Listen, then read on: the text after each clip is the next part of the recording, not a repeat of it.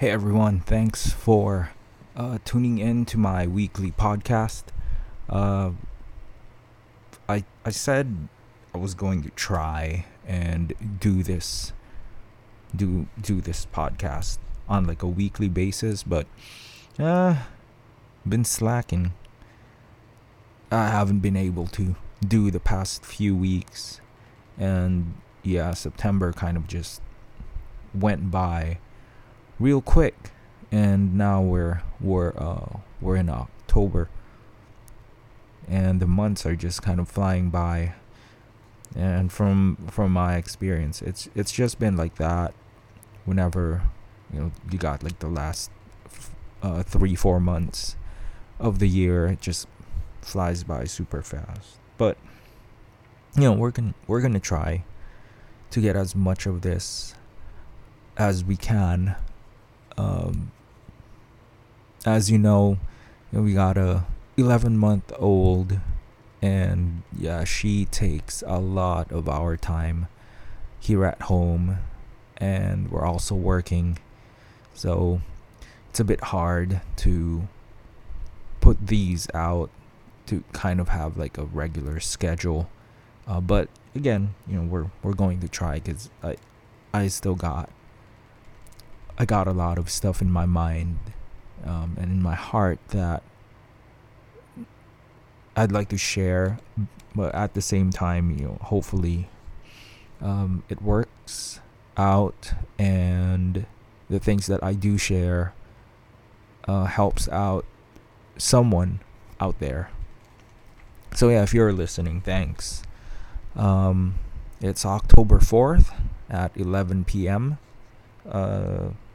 So anyway, what's been going on this week? I like to think myself. I like to think of myself as a reader. Although I should be reading more than I say that I am, because I got tons of books that I gotta go through. Most of the time, the books that I do have, I use them as reference for when I get to speak, or when I get to teach. So, but because of COVID and church being or church meetings being closed, I haven't really been able to open up those books. I mean, I should. But this past few weeks, I've been kind of mulling over this book called The Explicit Gospel by Matt Chandler and Jared Wilson. And I like this book, but yeah, I've been mulling over it, and there's a thing in it that I'd like to share, and hopefully, get you to think about how we deal with our theology, our thoughts about God, and what we believe about who He is and His character and what He does. But first, let me kind of start with a question. And sorry if it's boomy. I'm trying to get as close as I can on the mic without raising the volume too much, because there's people sleeping or trying to sleep. So if it's too boomy, I'm sorry. But yeah, let's start with this question. Have you ever had thoughts about God, or shared something about God, or heard somebody share something about God, and really think about, where am I getting this idea? Where am I getting these ideas about who God is and what He does and His character and what He likes and what He doesn't like? or you've heard somebody and you're like, I just wonder where that guy got his idea about God. I know I have. I've had thoughts about God, and I've heard people say stuff about God, and I'm like, where are you getting these ideas? Where are you getting your conclusions about, this God that you're talking about? Because I think an issue that I see when it comes to our discussions about God's character is we tend, in our efforts to make him relatable for ourselves, or to help him become more, or to help others understand God more and make God relatable to everybody, that we get to a point where we're dumbing him down, that we're making up things about him that he doesn't say about himself. And so here, I'm going to share it to you, a quote that I got from the book, the Explicit Gospel. And here's the quote. This is from like the way in the beginning of the book, like chapter 1, because he's kind of laying down the foundation of like the book, where he's kind of explaining how he's putting on the lenses of how we should view and how we should read not just this book, but I believe scripture. And all right, so the quote is this: the cross provides our access to relate to God, but we must always relate to him in light of who he is, not just who we think or hope him to be. I'm going to repeat that again. The cross provides our access to relate to God, but we must always relate to him in light of who he is, not just who we think or hope him to be.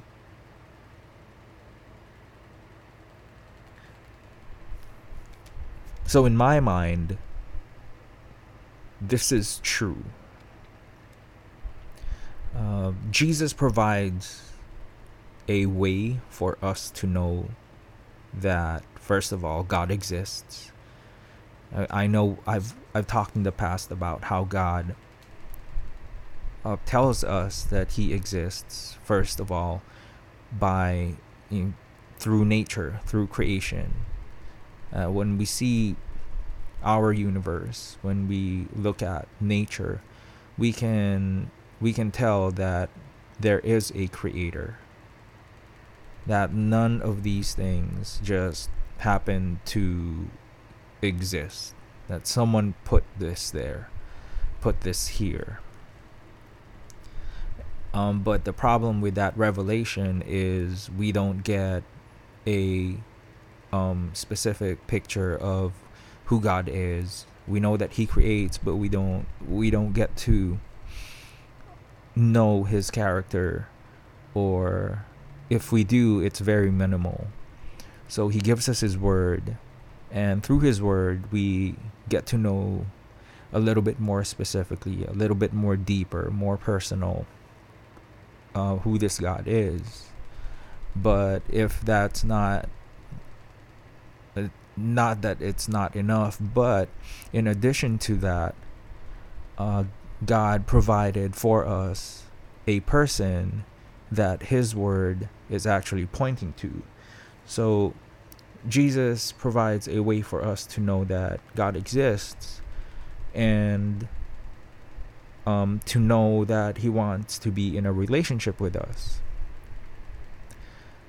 and that God cares and wants to rescue us, And so in Jesus we see his plan to redeem us, and we don't see that in nature, but through his word we get to know his plan for to rescue us from his wrath, from sin and from death.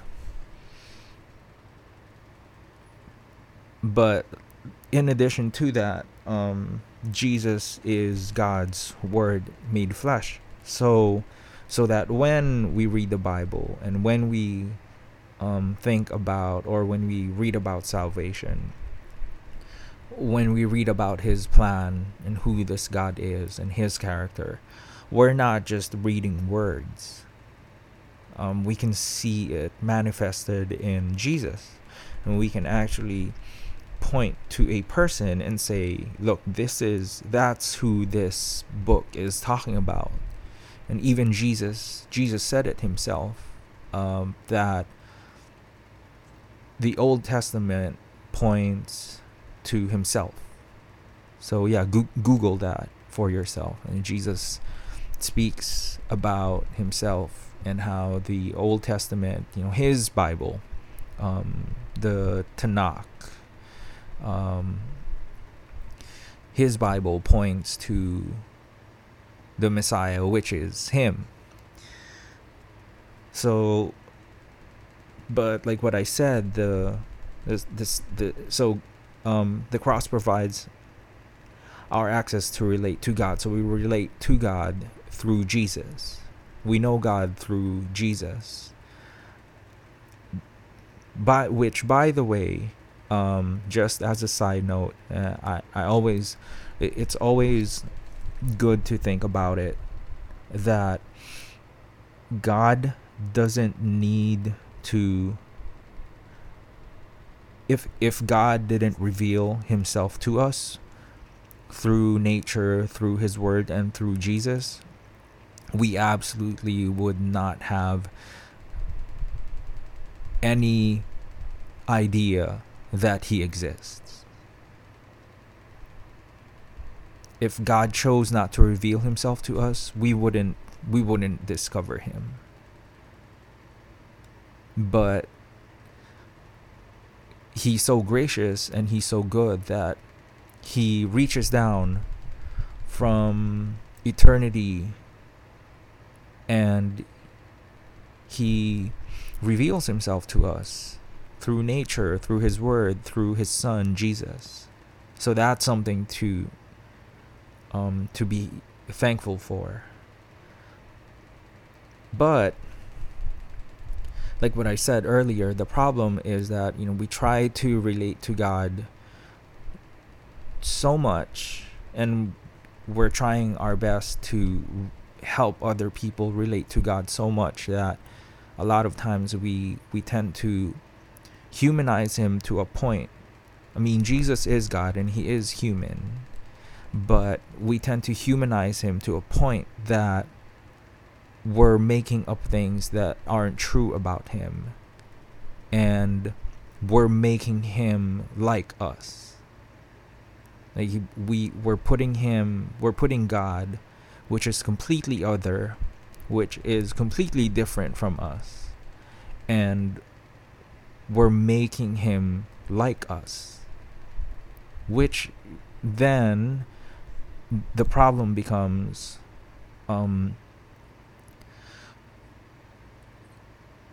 who he is and his character and what he says in the Bible about himself doesn't match our description of him, because we're making up these things in our mind about who he is, but then it doesn't match his profile, if you know what I'm saying. Like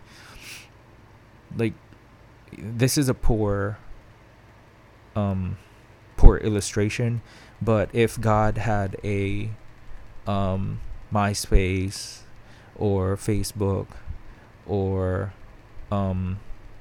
social media, the profile that we're giving him, or the way that we're describing him, doesn't match the profile that he's giving us.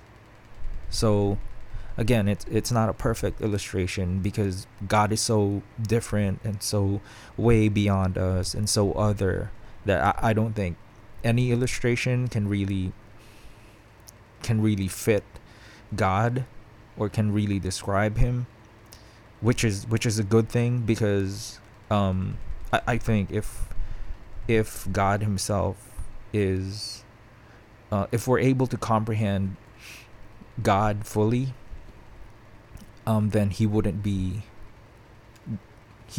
who he says he is. And so I'm thankful that I'm not able to comprehend him fully, but at the same time, he reaches down and he gives humans enough information about himself that we can relate to him to a certain level, but not to a point where his we really dumb it down.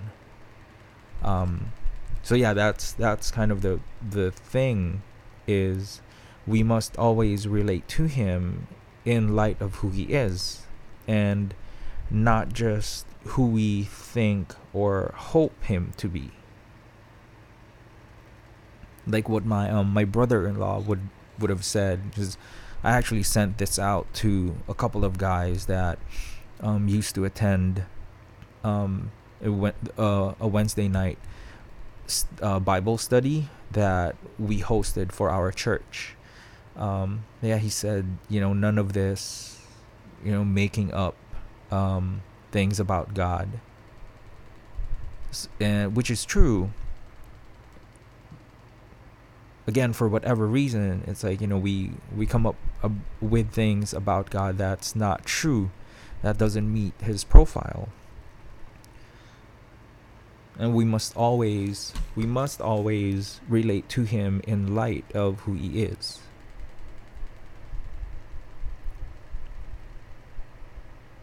And we can't just in our own minds kind of come up with our own ideas about God. So on kind of like the text chain that we had about this this quote, I was kind of sharing and telling them, telling this group that I'm careful whenever people say things like, I think God is this, and then they say, they tell me their idea without saying, this is what God says in his word about himself. Because most of the time when we say, well, I think this is who God is, or this is what God is, or this is what he's like, most of the time that doesn't match the profile that he gives us in his word. Most of the time. Sometimes it matches, but most of the time it's, we, at least from my experience, from what I'm exposed to, whenever I hear people say, I think this is, what God is, I think this is, I'm asking myself, or I'm asking in my head, well, where are you getting these ideas? Where are you getting your thoughts about who God is? Like, who told you that this is who God is? And so it's becoming even more important that we really anchor ourselves to the word, to God's word, even the ideas that we think about, even the thoughts that we have about him. So because it gets to a point where it can become sinful, because now it's not so much, it can get to a blasphemous level, and it can really misrepresent God's character. And we have to be careful not to do that. We have to be careful not to misrepresent who God is, especially when he has given us his word, and he's so it's becoming more important that we anchor our ideas and our thoughts about who God is with the profile that he has given us about himself, and not, or at least when we have these ideas. And this is my hope and my prayer and my encouragement for you, if you think a lot about these things, that when we do have thoughts about who God is, that, and if we're not sure about it, that we rely on his word to tell us about him. We rely on, so it's like, again, poor illustration, but it's like, I'm describing a friend, but that's not who he is. That's not what he's written about himself. And what's more accurate, what's a more accurate description about my friend than something that he writes about himself? He knows himself. So it is the same with God. Because we, like, another way to think about it is, we get offended when other people describes us in one way, and that's not actually who we are. And we get really riled up about that, because it becomes, I can't even say borderline lies, because people are saying stuff about us that's not true. That's offensive. How much more with God and his character? There's so many things, or so many people that have said, and I said on the in the text too, that I had with some of my friends. All of us have been guilty of this. We've somehow blasphemed or misrepresented God. Most of the time it's because of ignorance. Like, we just don't know who God is. So, like, we start, but we're kind of forced to, but whatever the situation is, you just say something that's not in line with how God describes himself or how God presents himself in scripture. And we've all been guilty about this, but praise God, praise the Lord, that he's gracious and he's merciful, and he's inviting us to learn about him and what he likes, his character, through his word. It's hopeful, that we're not left in the dark, that we don't need to rely on guessing for ourselves, or we don't have to rely on our own ideas, on our own faulty ideas about God, that we can rely on him and what he says about himself.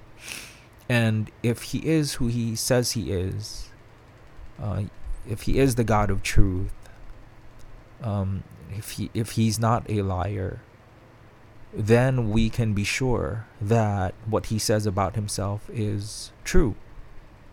Now, of course, there are things about him that is hard to understand. Like, one of the things that always stumps people is his Trinitarian nature.